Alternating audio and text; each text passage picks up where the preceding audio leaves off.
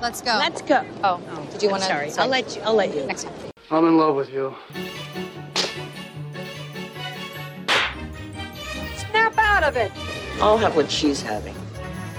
Too many guys think I'm a concept, or I complete them, or I'm gonna make them alive.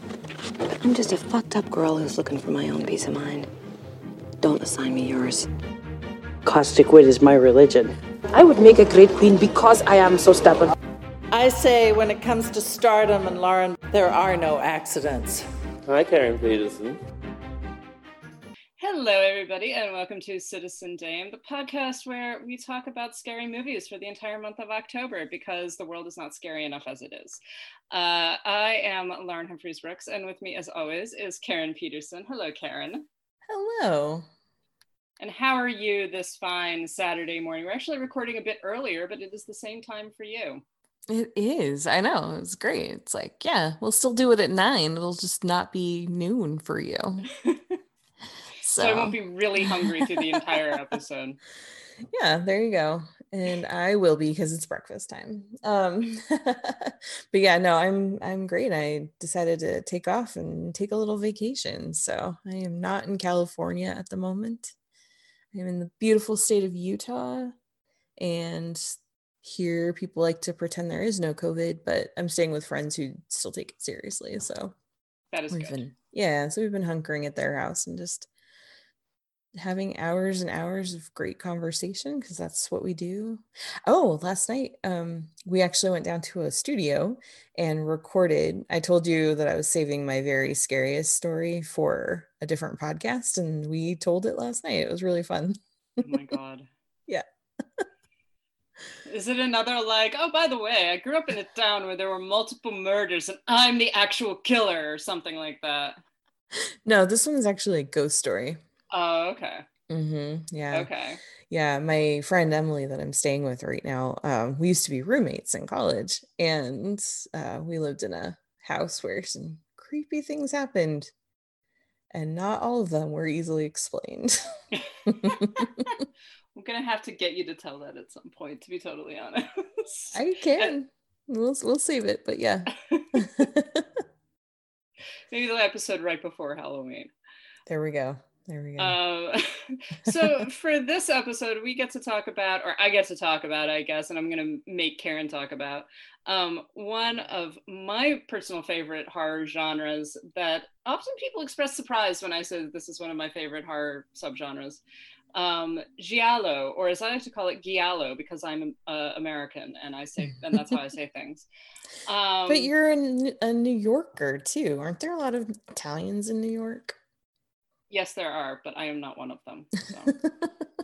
Whatever. I'm like a wasp. I'm a wasp and Eastern European. That's pretty much what I got. All right, that's fair.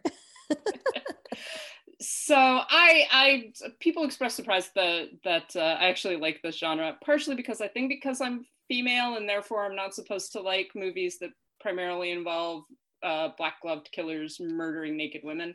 But I do actually really, really love this genre. It's so bizarre. The quality of the films varies from the truly excellent and like iconic to some just real trash.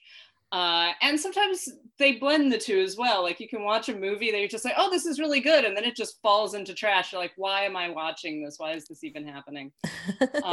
Honestly, it does not surprise me that you like this genre. Because some of the movies that you love, I'm like, huh, really? And we're talking American movies. I'm like, interesting. Like your palate, your taste for movies. And I'm not suggesting that it's in any way bad. It's just it's different and slightly unusual. And I think that what I do know and what I have experienced of Giallo, like it makes sense to me. Well, good. I'm glad that it does. It is actually a very popular subgenre in horror, and so it's not surprising that I like it. But so I'm going to start just by talking about what Giallo even is and like how are we going to define it. And Giallo, like a lot of subgenres, is very flexible in how we define it. It's the way that Americans usually talk about Giallo is as these particular kinds of horror films that they're horror films, but they're also mystery movies. So usually they're actually, and we tend to forget about it, they're actually whodunits often. So we're often introduced to a cast of characters, and we know that murders are taking place. And the question becomes, okay, who is the killer? And you know that one of the people that you've met or that you've heard about is the killer. So bizarrely enough, a lot of giallo are actually based in like things like Agatha Christie mysteries. Which is not quite what we associate. The reason why they're called giallo is because this was this was derived from a series of pulp novels. These were basically Italian pulp novels, some of which were just Italian translations of, Agatha Christie stories or Edgar Wallace stories, or Rex Stout or Edgar Allan Poe, things like that. And they were published, like a lot of pulp paperbacks, in these paperback editions with just yellow covers, so hence giallo. What this kind of turned into when it came to film is that in the 1960s, a number of Italian filmmakers began making films based upon these books or based upon concepts within these books that began to take on other characteristics. So they're very often, giallo films are very pulpy. They're very violent. They're very sometimes very sexually explicit, sometimes not. There are definitely giallo films that do not include just like naked women getting stabbed, but that tends to be one of the major features of these films. The first giallo is usually credited to Mario Bava's The Girl Who Knew Too Much, which is sort of a riff on Alfred Hitchcock's The Man Who Knew Too Much. and is pretty much a straightforward mystery film. It's in black and white. There is a lot of violence. There's a lot of kind of almost hallucinatory images, but it's, for anyone who has seen later giallo films like any of Argento's films or some of Bava's later films, it's odd to say that this is the first giallo, because you look at it, you go like, oh, it's kind of a sort of pulpy, more or less standard mystery movie. That takes some interesting turns, and it's actually a very well-made film. But that's 1963. The height of giallo is usually labeled around 1968 to 1978, and that's when you really begin to get these violent, often hallucinatory, often sexually explicit stories, usually featuring what is known as the black-gloved killer. So you actually, the only thing that the viewer sees of the killer is a black glove holding a knife or a hatchet or something like that. And then what begins to happen is some of these are just excuses for basically softcore porn. Some of them are much more heightened from that. And like I say, sometimes they fall into more trashy areas, and sometimes are actually practically art films. A lot of Dario Argento's most well-known films are, like, if you actually look at the way that the colors are composed, the way that he composes shots, the choices that he makes, they're very close to being art films. So it's an interesting tension, I think, that exists within giallo films. And they also become very influential on American filmmaking, and the rise of the slasher film and the way that the slasher film looks in the 1980s is very much partially a result of giallo films, because you can see if you watch a lot of giallo, you can see where the influence for people like Wes Craven and John Carpenter actually come from. So there are lots of different films to talk about. One of the things I wanted to start with was sort of some of the tropes. Well, I'm just curious though, before we jump in, like, I don't know if you know this question even, or the answer to this, but like, as these films started to come out, like, how well received were they? Was this something that kind of people eventually sort of came onto and really liked, or were they really popular out of the gate, or like, how did that work? They were trash films. Like these are films, and if you look at them, a lot of them are very low budget. Particularly, a lot of them are essentially being made, like I say, they're being made as an excuse for softcore porn.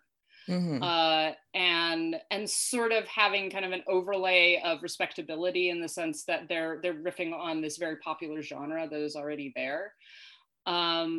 They're well received in the sense that people went to see them. Yeah, that's what I But mean. these were not like beloved, critically acclaimed. These aren't works of 100% art or on anything. Rotten Tomatoes. No. I mean, actually, probably now they are, because Yeah. everybody like at least some of the bigger ones like Suspiria or Deep Red or Blood and Black Lace and stuff like that are much more well received now. People recognize them as being these really influential and really important horror films.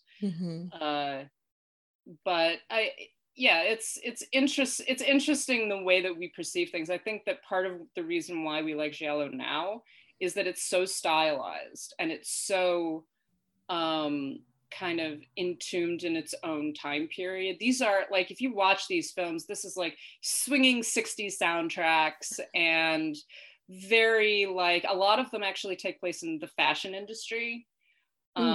Which of course is an excuse to murder a bunch of beautiful models. Yes. But there's also that sense of style and quality and being like, cool costumes and cool cars. There's some sections of these films that it's basically just, women posing for the camera, and it's like, I don't even know what's happening, why this is in a movie where, you've got this killer running around in a red cloak who's murdering all of these people, and it's like based in this long-term family curse. And we've got these long sections of, models posing in front of minis or in front of Roman monuments. So I don't know, it's weird. It is a weird genre, and it's kind of difficult to trace sometimes, like what is considered giallo, what isn't. But generally the tropes that kind of go into it are the concept of the whodunit. So you usually have a setup where you've got murders are being committed. And very often the opening shot of a giallo film or the opening scene of a giallo film is going to be the first murder or one in a series of murders. So you kind of start out with the hook, as it were, with someone getting killed. And at that point, it's entire, the whole purpose of it is to hook the viewer in and to kind of establish the fact of what is going on. But so usually it's a series of murders either committed by one person or sometimes committed by multiple people, so it plays with those kind of Agatha Christie tropes. Almost always being committed by a black gloved killer, as I said, so you only see the gloves. And there is definitely an undercurrent of fetishization and things like that, which I will talk about in a minute. So when did you get into giallo? When did I get into giallo? When did this start for you? Yeah. Suspiria. Yeah. How old were you when you saw that? I was in college. Okay. You're not like Kristen, where you were watching like Friday the 13th at age 6. No, that would have scared the shit out of me. I would never been able to watch it again. Like, yeah. No, I mean, I've got some friends. One of my very good friends, the first horror film he ever saw was The Exorcist when he was like 8. Oh my gosh. Well, mine was Poltergeist, and I was like 6. See, that would just scare the hell out of me. Oh, I was scared of Abbott and Costello Meet Frankenstein at the age of 5. Come on. Yeah, no, I didn't know anything about what Poltergeist was. My dad has 2 sisters, and they convinced my mom that it was just about this nice family in the suburbs. And I don't even think that, I don't think they had seen it either. So I don't think they really knew what they were getting me into. But because it was rated PG, there was just this assumption that it was kind of a Casper level scary movie. And so they convinced my mom it would be fine, and they let me watch it. And to this day, I get freaked out looking in mirrors. And I can't have my closet open at night, like all that stuff. Well, Poltergeist it's like Poltergeist and Gremlins are the two that kind of caused the creation of the PG-13.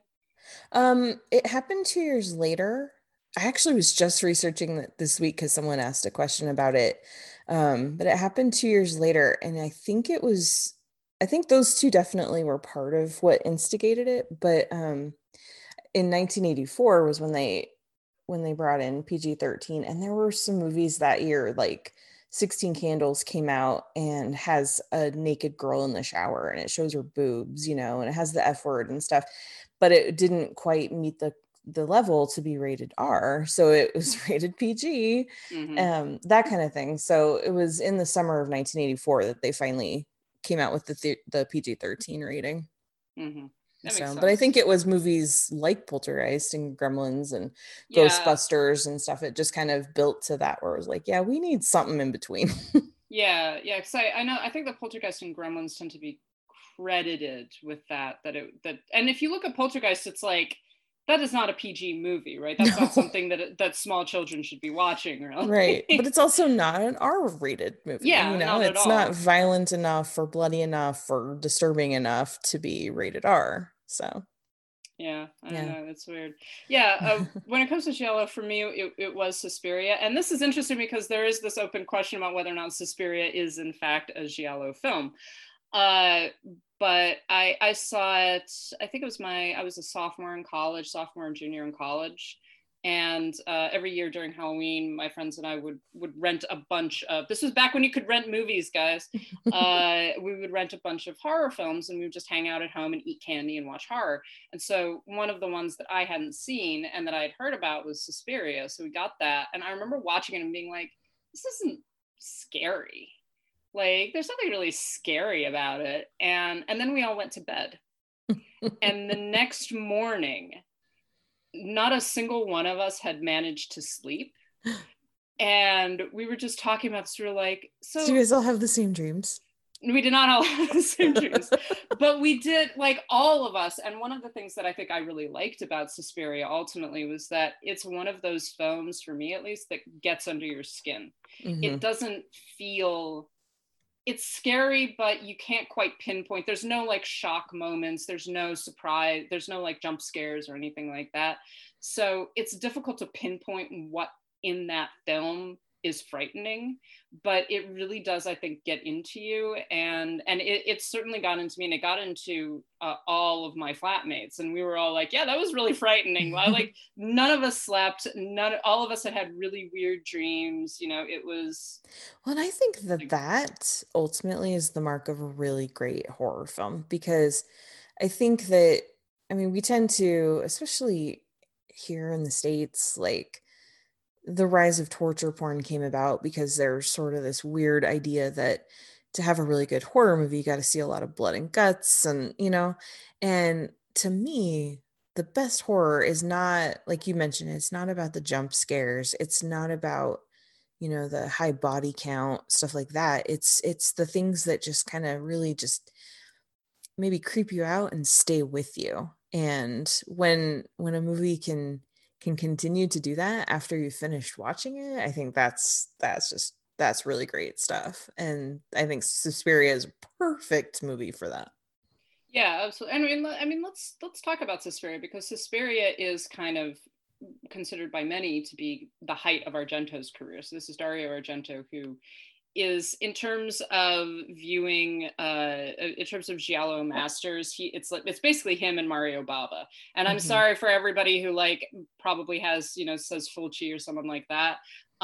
These guys really did elevate these films to the point of art. Whether or not they're even coherent films, it doesn't even matter. Suspiria is incoherent in a lot of ways. Like, try to follow the plot of that movie. And what is actually happening. There's like one section where there's exposition and you're like, what the fuck are you talking about?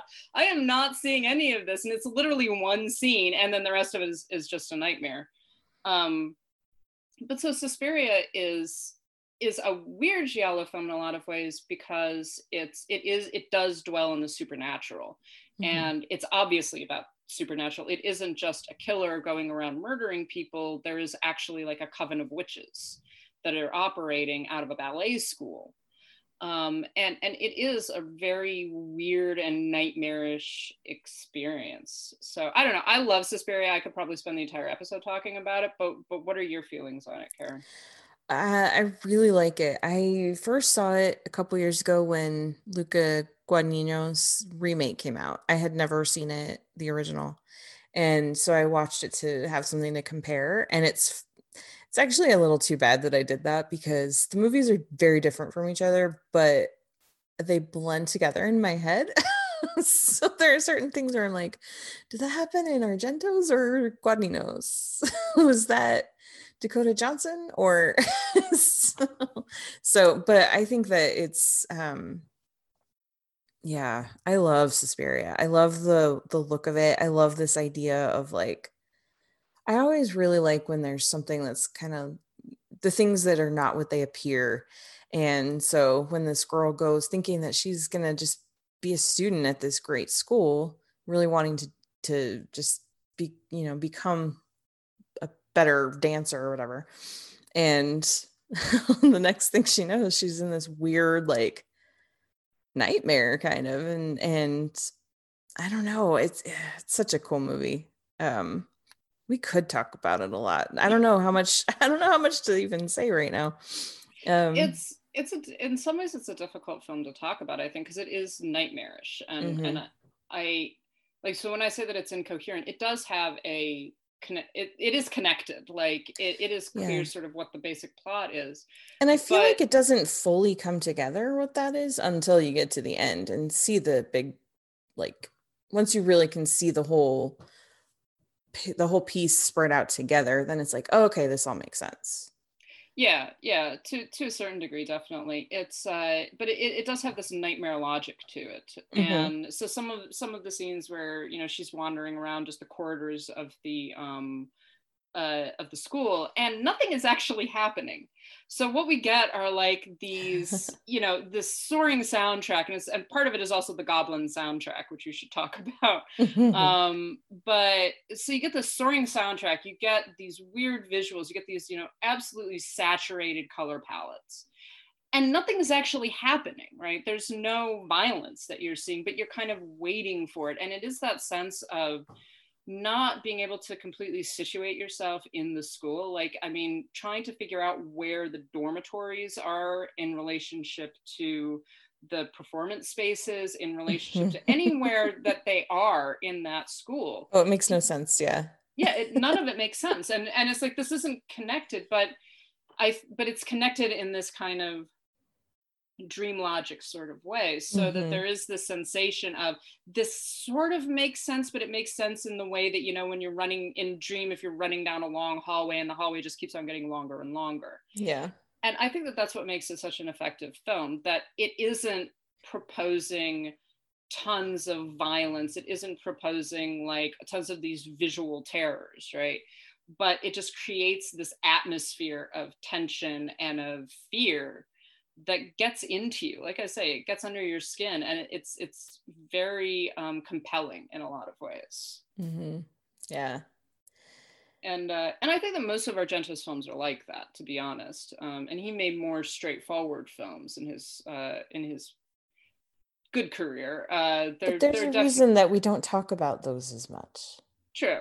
I'm guessing. I haven't seen them, but well, and no, but I think that so you were mentioning before we started recording, you're mentioning the films that they have on Shudder right now. And so they have like Cat o' Nine Tails, they have Deep Red, which is usually kind of paired with Suspiria as being two of his best. They have, I think they've got like Tenebrae and Phenomena. And things like that, and all of those are actually, with the exception of Suspiria, all of those are much more linear, clear films where there's like a murder and there's an investigation and there are continued murders, and you've got characters trying to figure out who the murderer is, right? Those are the basic plots, and what makes them entertaining, what makes them interesting, are the visual flares and the aural flares and the way that he puts everything together. But they're much more recognizable in a lot of ways, in a way that Suspiria just isn't. So, why do you think that is? Why is it because they're more accessible? Like, is it? I don't know, because Suspiria is kind of I mean, obviously, it's kind of a weird movie. It's very interesting. It's very different. And it's funny because I know people who love it. I know people who hate it. I don't really know anyone in between. Yeah, I mean, you talk to people, even people who like Argento's work, and very often the two films that come up are Suspiria and Deep Red. And Deep Red, which I was watching yesterday, and I've seen it a couple of times. Deep Red is a much more linear film.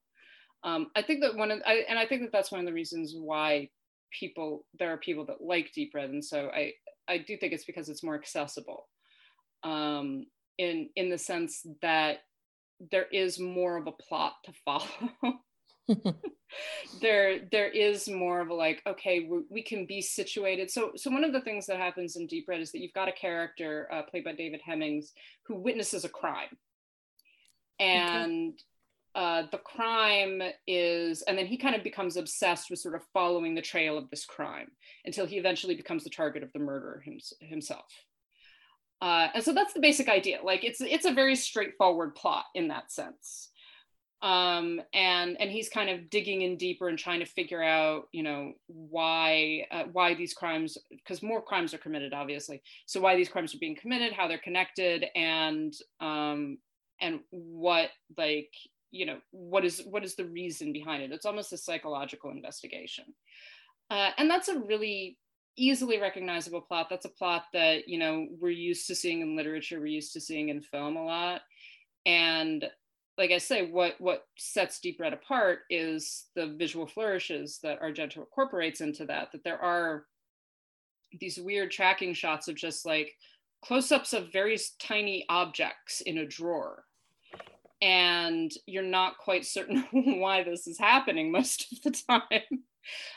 But it establishes this sort of more nightmarish quality to it. But the difference is that the Hemmings character is not really in the middle of the nightmare, whereas the character in Suspiria is. She arrives at the school and she's in the middle of this nightmarish place and kind of trying to find her way out of it, whereas Hemmings is much more distant. He's more of a witness to it, if that makes sense. Yeah, it does. And it brings up one of the interesting dynamics that develops in Giallo, which is that the difference between female Giallo and male Giallo. And by that I mean who's the protagonist. Mm-hmm. So in most male Giallo films, the protagonist is usually a male character who's an outsider. So he's English, an English tourist traveling in Italy, or like in the case of Deep Red, he's an English pianist who lives in Rome, right? So he's not completely immersed in the culture. And what happens is he witnesses a crime. Usually there's one, and I think it's Bird with a Crystal Plumage, where the crime actually takes place in like this completely glass building. So the witness sees everything that's happening on both floors of the house. Mm-hmm. And so he sees the killer come out of the room upstairs and go down the stairs. Oh. and like keeps on shouting and trying, like banging on the door and trying to get in and trying to warn the person who's in the house who can't hear him because she's playing music too loud. Oh my gosh. And so it's this really effective and frightening and voyeuristic kind of representation of murder. They used a scene like that in Hush. Mike Flanagan did. Mm-hmm. Yeah. Oh my gosh. Yeah, it's a really effective horror film technique because it places it's interesting because it's this layer of voyeurism essentially. So you've got the viewer, right, in the audience watching the protagonist who's watching the murder take place. And of course, none of the people involved can do anything about the events that are happening. Mm-hmm. Even though you're just like, no, do something. It's like, no, he can't do anything. She can't hear him, all of that, you know? Mm-hmm.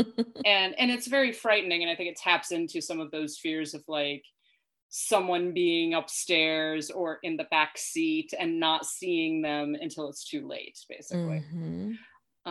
So a lot of male giallo kind of follows that train where then the protagonist, having witnessed a murder, and usually not being able to see the killer's face, obviously, then becomes obsessed with discovering why the murder happened, who the killer is, and you know, stopping him before he kills again, kind of thing. Cool. The other side of it is the more female-based giallo, where you usually have a female protagonist who's often also an outsider. But in this case, she, like in Suspiria, is kind of plunged into this very subjective nightmare where it's much more about not just what is happening around her, but her psychology. Mm-hmm. And this is where Giallo very often begins to get accused of misogyny. I was going to say, is this kind of the object versus, yeah, I don't know, like where the woman becomes kind of the object of the story rather than the. Yeah, she's not really active in the sense that she's not Mm-hmm. the observer, right? She's involved in it to a greater degree. Right. So, and very often when you talk about Giallo, you're talking about voyeurism and who is allowed to look and who isn't. Right. Mm-hmm. Which, you know, we could talk a little bit more about that in terms of slasher films. But so that's the usual tension. So when Giallo begins to be accused of misogyny, it's very often in the representation of the female protagonist, because very often she's represented as being either promiscuous or sexually repressed, of having like perverse desires at some level, and very often those perverse desires are not completely revealed. Like it's not like, you know, what are her perverse desires exactly, but doesn't matter, she just has them. Yeah, exactly. But even this weird attraction to the killer, right? So it becomes this sort of game of cat and mouse between the female protagonist and the murderer, where she wants to know his identity, and she also wants to be murdered by him. And there's very often that. So I think that we could see how Giallo and slasher films relate to each other in this sense.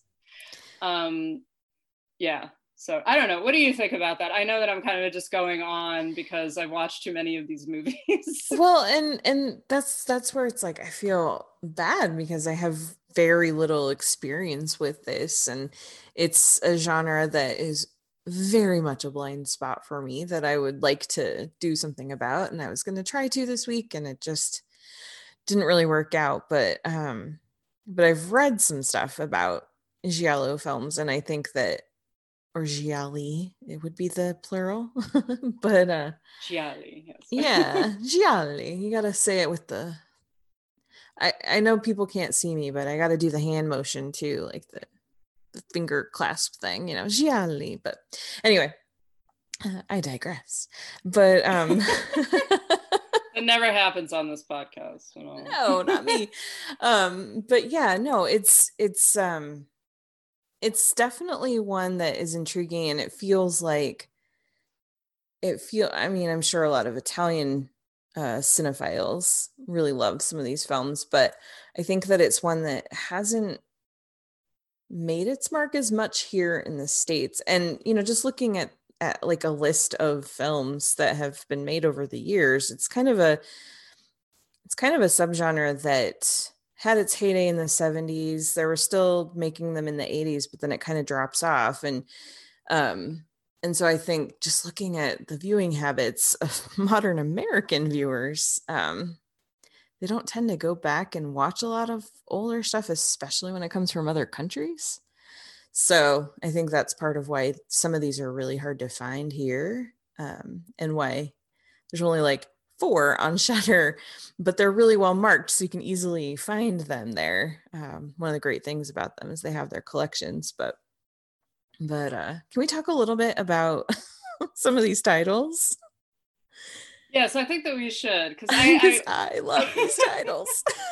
The titles of Gialli, like I said, are very often much better than the actual films. And in fact, in my experience, the better the title, the worse the film.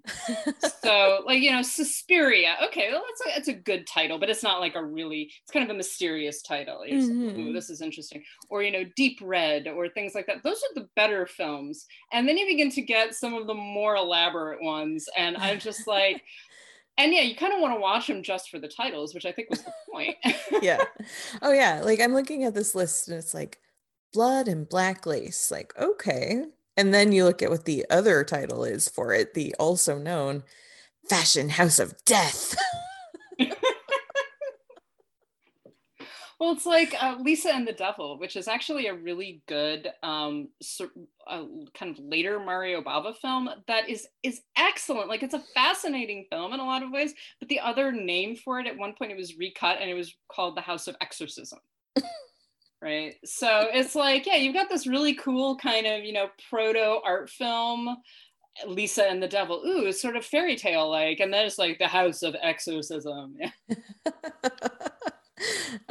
Yeah, I'm just looking through some of these that are just so fun. Like, The Killer Has Clean Hands.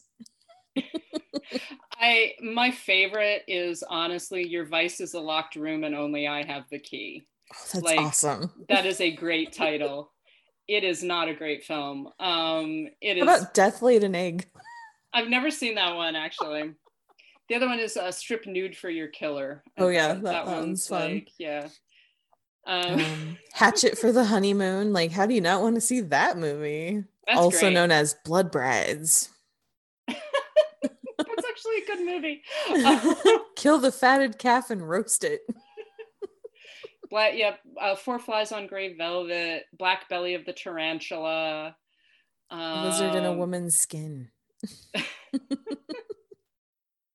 great. All the Colors of the Dark, I think, is a really interesting title, actually. Yeah. Yeah, that one is interesting. Death Occurred Last Night. It's so just like polite. Death occurred. Cat o' Nine Tails, of course. A Bay of Blood, which I maintain is it's a great film. It is literally nothing but murder. Like, it's just there's only the barest hint of a plot throughout that entire film. But I maintain that it's actually a satire because it is funny. Like, it's actually, and I really think that a lot of the time it is deliberately funny. Mm-hmm. One of the reasons why, and we often talk about kind of the two sort of masters of the genres being Dario Argento, who is not funny, and Mario Bava. And Bava has this tongue-in-cheekness to a lot of his films. And Bay of Blood is one of them, where it is the most basic kind of giallo plot. It's literally a bunch of people on an island and just everybody's getting killed, everyone, in like increasingly gruesome ways. That sounds awesome. But watching it, I was just like, they're like jokes. Like, the people make jokes about the murders, people make jokes during the killings. And by the end of the film, just like, I'm pretty positive this is not to be taken seriously. Like, this is not some artist being like, oh, yes, I am making a great horror film. It's more like, this is fucking ridiculous. So it has an alternate title, Last House on the Left Part 2. Okay, that has nothing to do with anything, honestly. That's so weird. Like, I'm trying to... That's the other thing. A lot of these titles have nothing to do with what actually happens in the movies. Like Don't Torture a Duckling is there a duckling?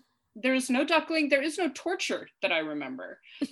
It's actually a very well-made whodunit that doesn't really get violent or bizarre until the very end, when you kind of get the reveal of who the killer is and why the killings are happening. But most of the film is this fairly straightforward whodunit where it's like, oh, this is really good. So I do think that definitely some of these titles are definitely to get viewers in seats. It's not for really expressing the reality of what happens in the movie. What about Slaughter Hotel? Is there slaughtering in hotels? I have probably not. I have not seen that one, but I am willing to bet that there is no hotel. And that does not actually, and if there is a hotel, no murders actually take place in it. Well, now I got to learn more. Let's see. Oh, it's also known as Asylum Erotica. For God's sake. Yeah. Oh, it's a mental hospital. Okay, there you go. Not a hotel. It's also known as The Beast Kills in Cold Blood, according to the list.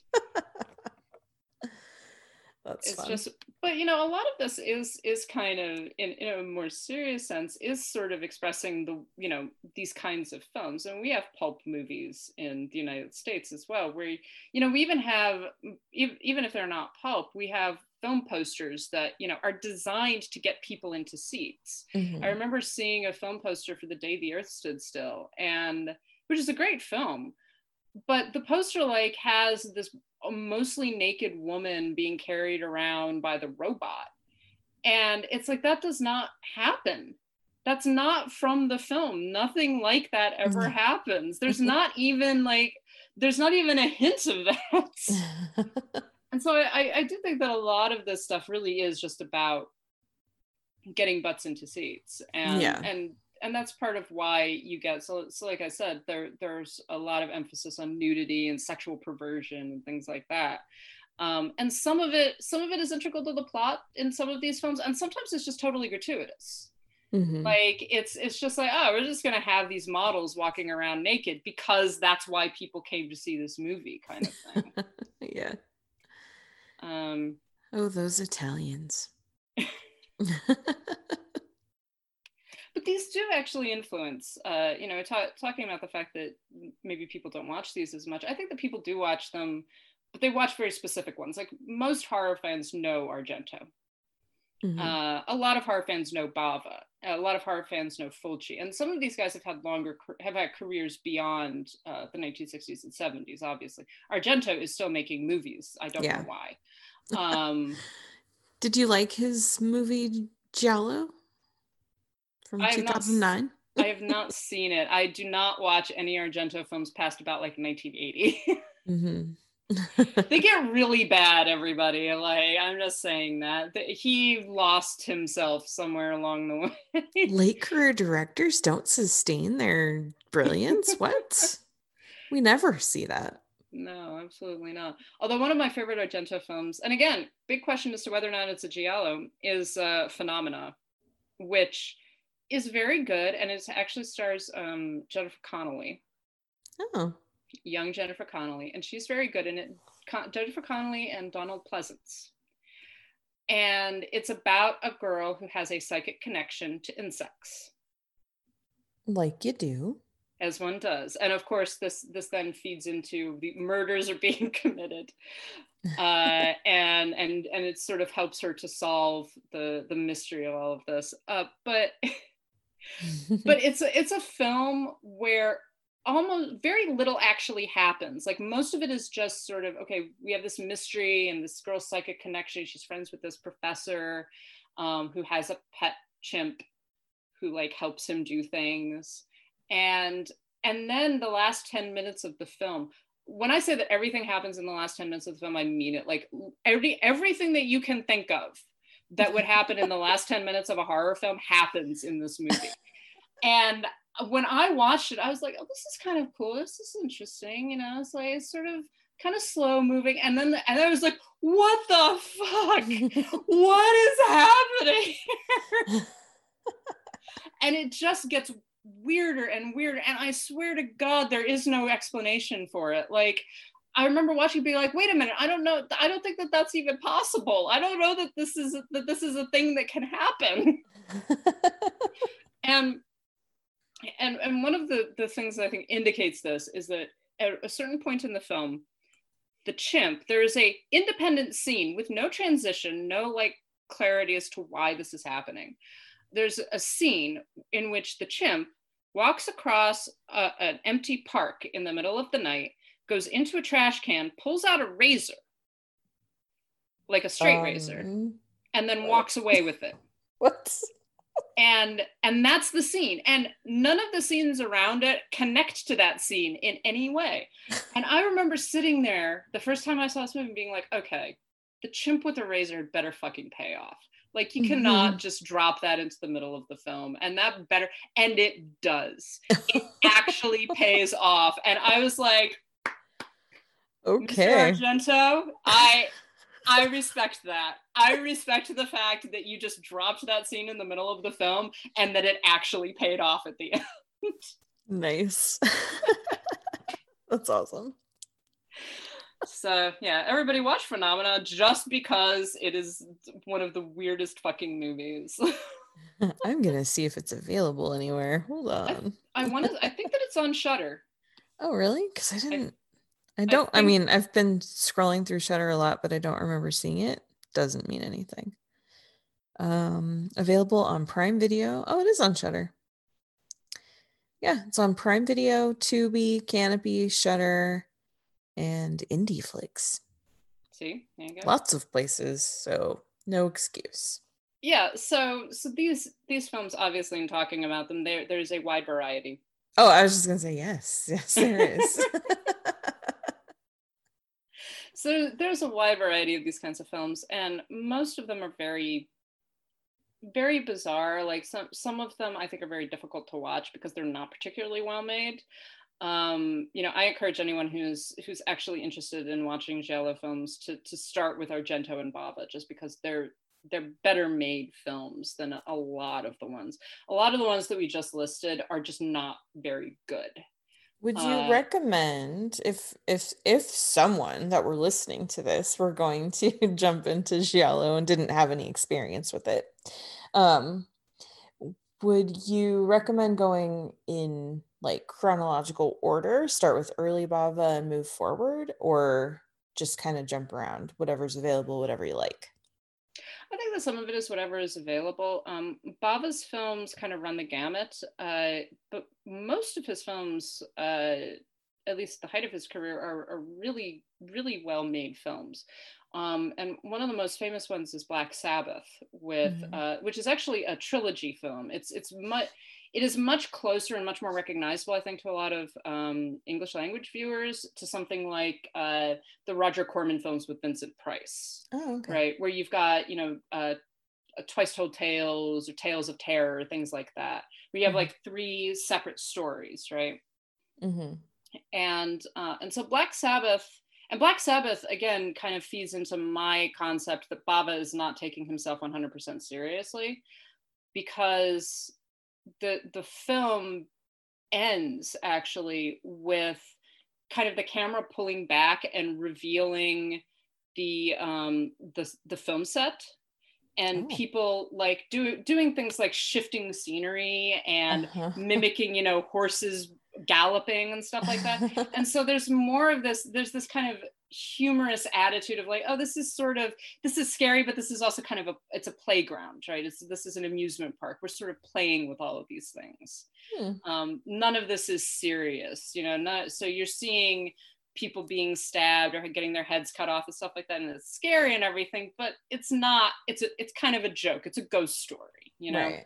Oh, interesting. So something like Black Sabbath or Black Sunday, which is actually a black and white film, and it's about a witch who comes back, and again, much more recognizable in a lot of ways, especially for anyone who's watched similar like Roger Corman films from the 1960s. That you look at these films, you're like, okay, yes, I know exactly what this looks like. So I would definitely start with things like that. And then on the other side, Argento is he's an experience, I think. And his best films are truly great films. And his worst films are truly horrific films. But pretty much every one of his films that I've seen at least has something in it that is entertaining. It's much more, I don't know, it's kind of art house horror. In the sense that he's really playing around with a lot of the tropes and like the way that cameras can move, the way that the camera can kind of become this subjective experience. One of the things that Argento used a lot, and that maybe we want to talk about for just a few minutes, is the idea of first-person perspective. Usually taking the perspective of the killer. So there's a lot of this happens a lot in Deep Red, in particular, Deep Red, Tenebrae, opera, where you actually get murders taking place or sections of the film that are told from a first-person camera's perspective. So the camera actually taking the point of view of a character, of the murderer. So you begin to get clues as to the murderer's motivation and the murderer's desires and all of that via the camera itself. And it feeds into some of those concepts that we've talked about before about voyeurism, in particularly in slasher films or in horror films, where the camera becomes this almost male figure that is participating in the murder, and it's kind of forcing the viewer to participate in the murder. So you've seen Peeping Tom, right? Yeah. So it's very similar to that. So like what Peeping Tom does is picked up basically by a lot of Giallo films and particularly Argento, and they kind of run with it. Okay. So I don't know. What are your thoughts on that? I've been talking a lot. Well, and that's my fault because I don't have a ton of experience with a lot of this, but yeah, I think that putting yourself in the killer's POV, to quote Scream 4, but I think that it can really, especially like the way it's done in Peeping Tom, like it can really add to the heightened sense of fear, because it's like, now, like you just mentioned, I'm kind of in the driver's seat. I'm sort of the one that's doing this, but I don't want to be. But it's like you're completely powerless to stop what's about to happen, but you feel like you're participating in it. And it's such an interesting and like creepy way to do it, but such an immersive way to do it too. So I think that's a cool little like trick of the filmmaking to do that. It was that way in a few scenes in like Friday the 13th too, where you get kind of put into the first movie, you get kind of put into Mrs. Voorhees' POV a couple of times as well. And I think it can be really effective when it's done right. Yeah, it makes the viewer culpable in some ways. Yeah. That you're unwillingly participating in the murder. And you're also, and I think, and this is the other question of interpretation, but I think that it kind of forces the viewer to look at themselves to a certain degree, because we are using these films as entertainment, right? So we're sitting down, we're willingly going to horror films or slasher films, we're sitting down and we're watching these movies where the expectation and the pleasure of the film is watching people die. Yeah. Right. And we know that it's not actually people dying or anything like that.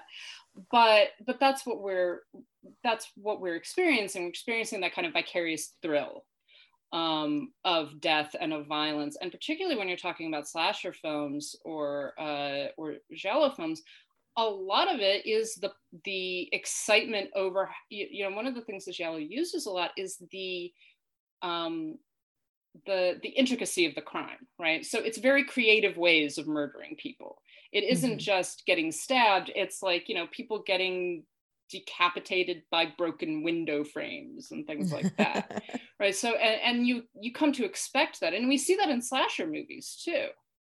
You look at something like Halloween, where it isn't just Michael going around stabbing people. Right. It's like, pinning the guy to the wall with a knife, or we were talking about Summer Party Massacre, where you've got this guy with a drill running around.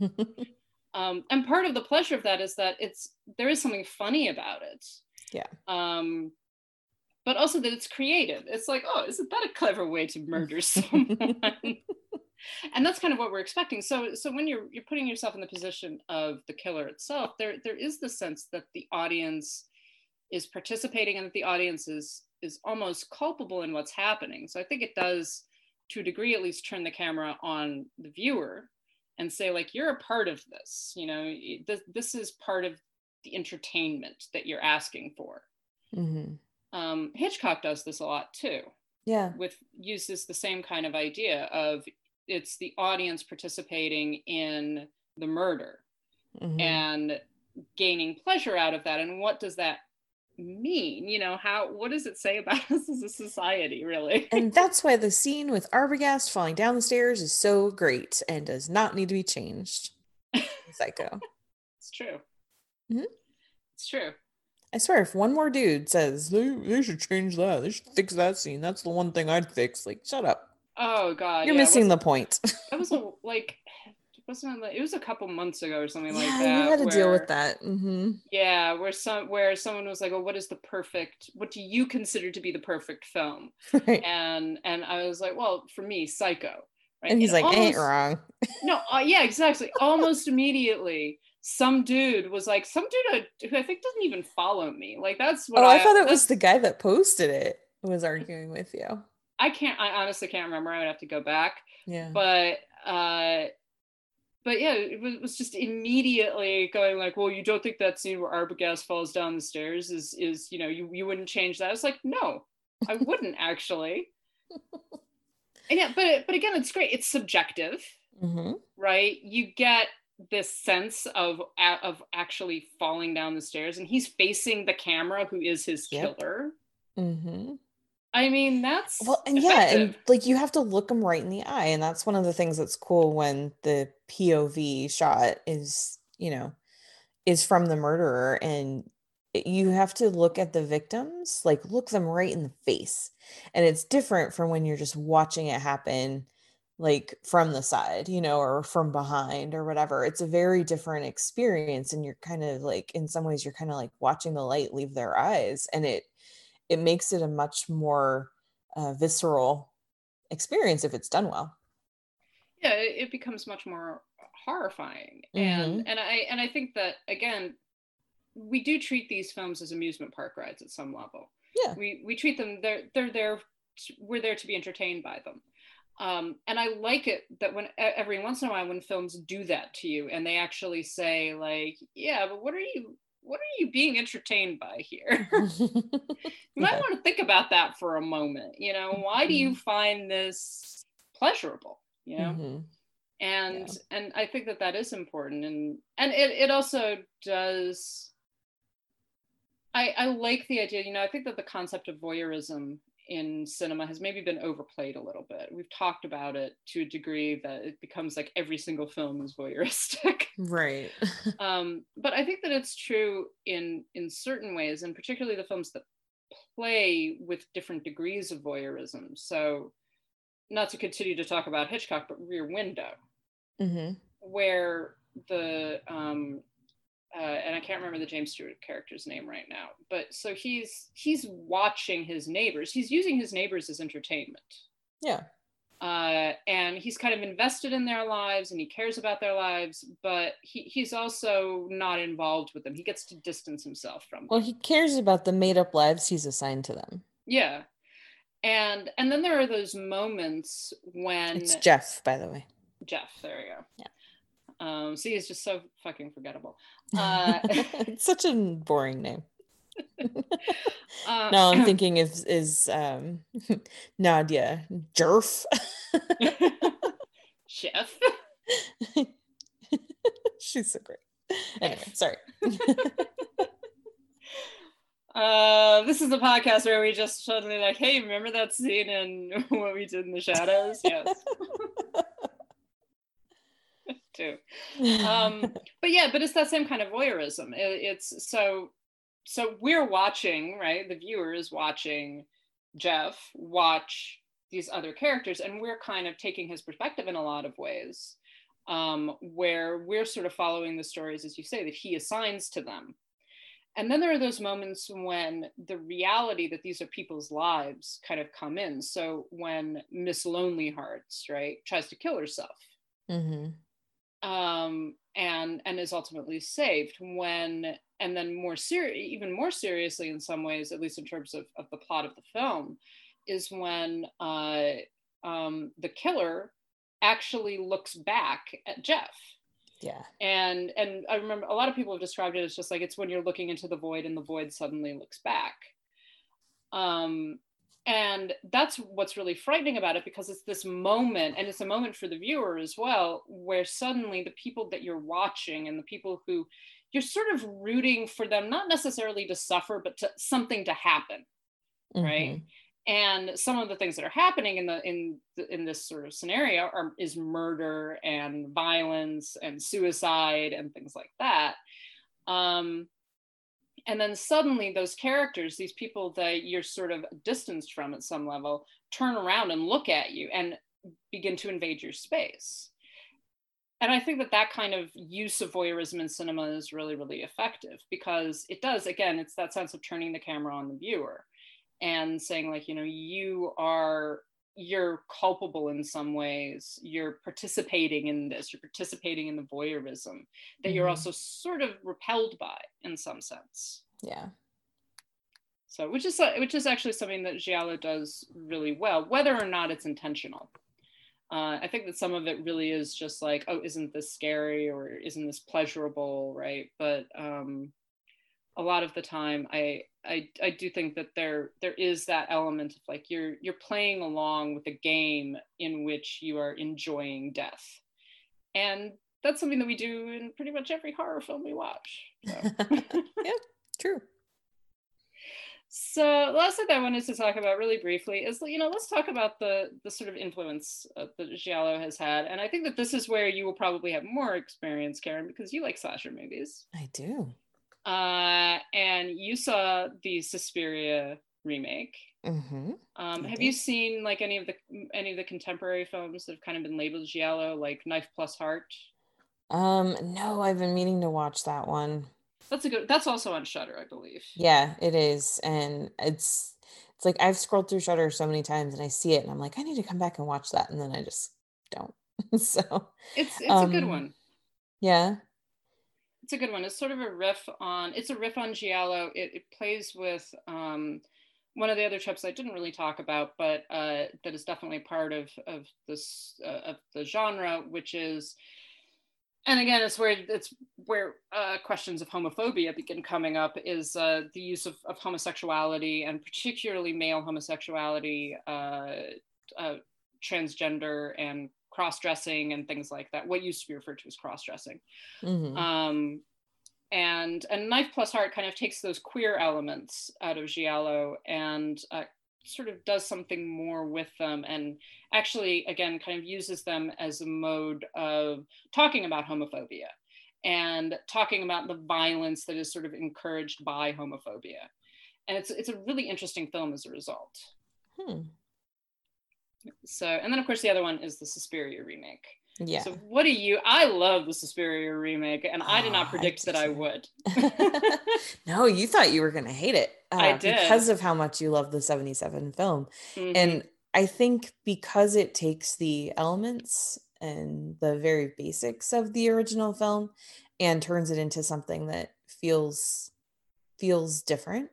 I think that's why it works so well. It's not a straight remake. I do think that the whole Tilda Swinton as the psychiatrist thing was weird and unnecessary, but it's also kind of fun because it was like, what a fun exercise that must have been for her, And I heard they were pretty mad when people figured it out before, like when the first pictures were released, before the movie ever came out. But yeah, no, I think it still captures that essence of like, there's something wrong. There's something very creepy.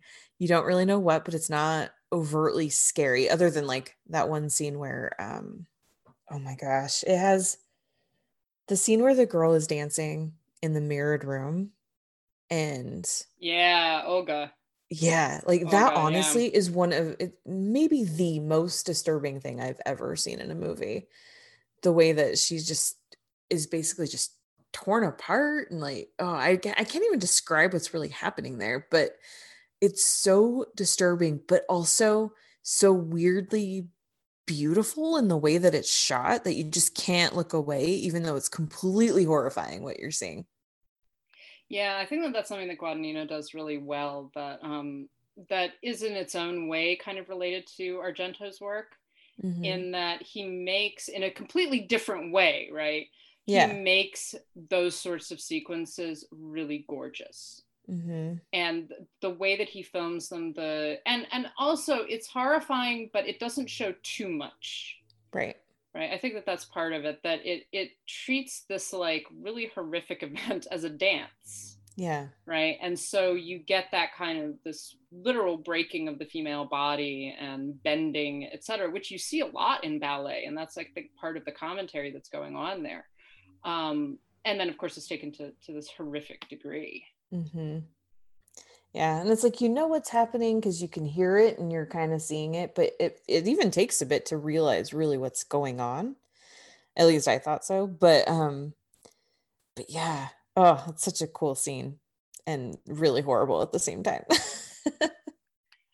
Well, and I think so. I actually started a couple of years ago writing an extended piece on Suspiria that I never completely finished. But one of the things that I had thought about when I saw the film was the way that it takes.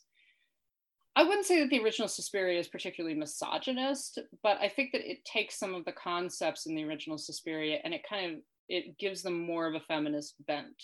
Mm-hmm. And treats them in a more feminist way. And one of the things that it does is it takes, because Suspiria, both films are heavily feminine. Yes. They are about women, and even the killers and the witches and everybody involved is pretty much women. And in the new Suspiria, I think the only major male character is the psychiatrist, who's actually played by a woman. Right. And the only have like the police detectives, but they're not in it very much. They're barely in it, and they're mocked, right? There's a lot of mockery of men and of maleness running throughout that film. And so I think that it's interesting to take a film from a genre that is very often considered to be sexist, if not completely misogynist. And to kind of, like I said with Knife Plus Heart, to kind of shift some of the conversation without actually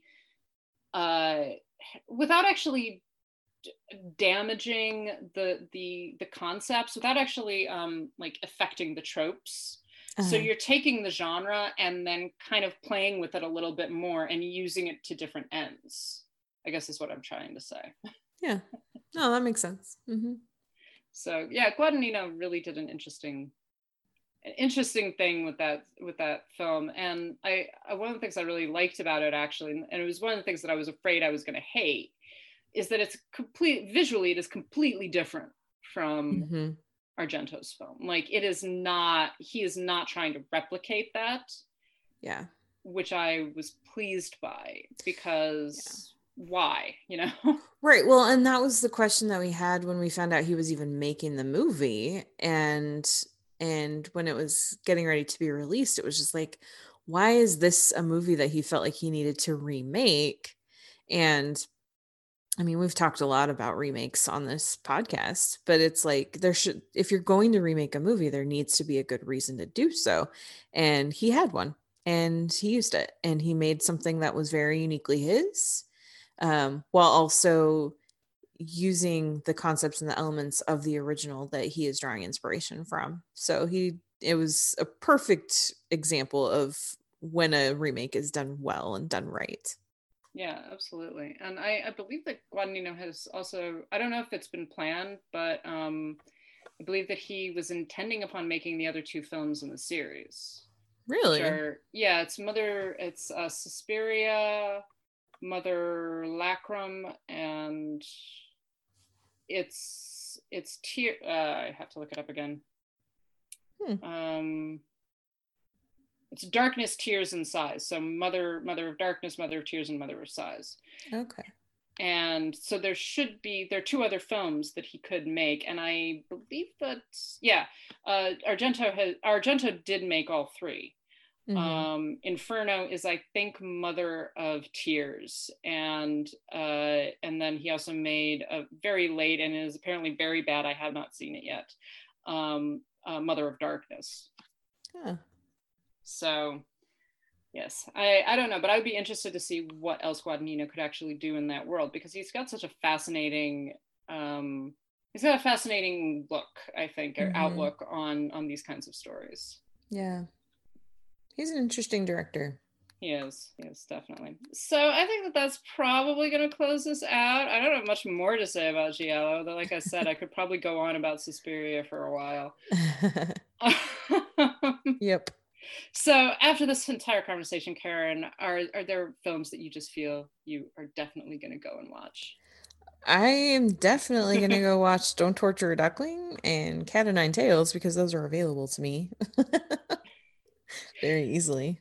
Sure. There's also a whole bunch. I have to say, Prime has a lot of Giallo films. Like, they've got Seven Deaths in a Cat's Eye, The Red Queen Kills 7 Times, The Blood Spattered Bride. I think they have Black Belly of a Tarantula. Yeah, my big thing is really try to seek out some of Mario Bava's films because they're very different from Argento's, and I think that in some ways they're not nicer. They're more entertaining. There's more, like I said, there's more of that sense of humor to them. Okay. That this is kind of a game that's a little bit ridiculous. I know that Kino has Kill Baby Kill,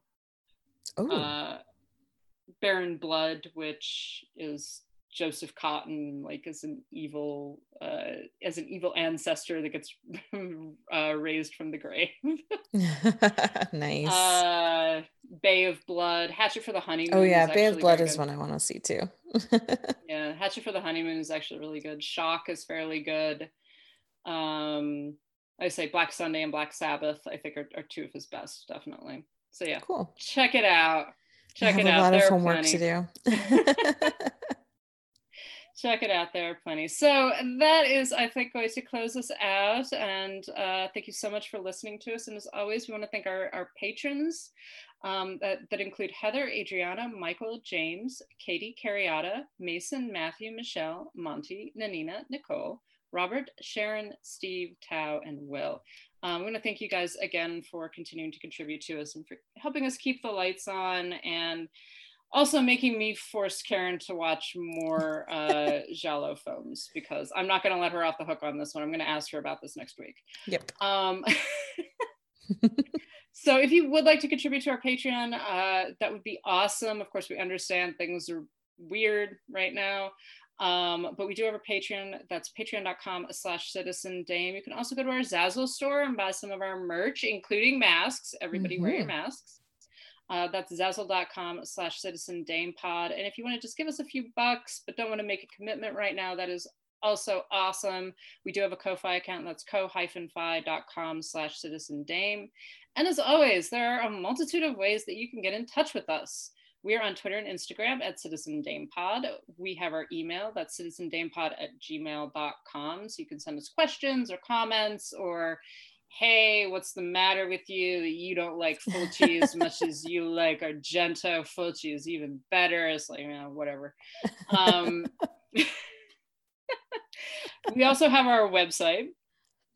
That's citizendamepod.com, and I've got a few reviews up from the New York Film Festival. I think that Karen is going to have a few from AFI, and a couple of other things. So we're going to continue to update that and have more reviews, Blu-ray, recent films. There are actually films that are coming out, amazingly. It doesn't feel that way, but we will be there. That's citizendamepod.com. And yeah, and of course you can get in touch with both of us for just to ask questions or to say how awesome we are. I am on Twitter and Instagram at LHBusiness. Karen, where are you? I am at what am I at? Karen M. Peterson. So it reminds me of the time that I was like, at Twitter at Citizen Daypod. I was about to give out my email address. No, that's not fun. I mean, you can, but I wouldn't recommend it. So that will close us out. Thank you so much for listening. Go and watch some Murder and Mayhem. Bye.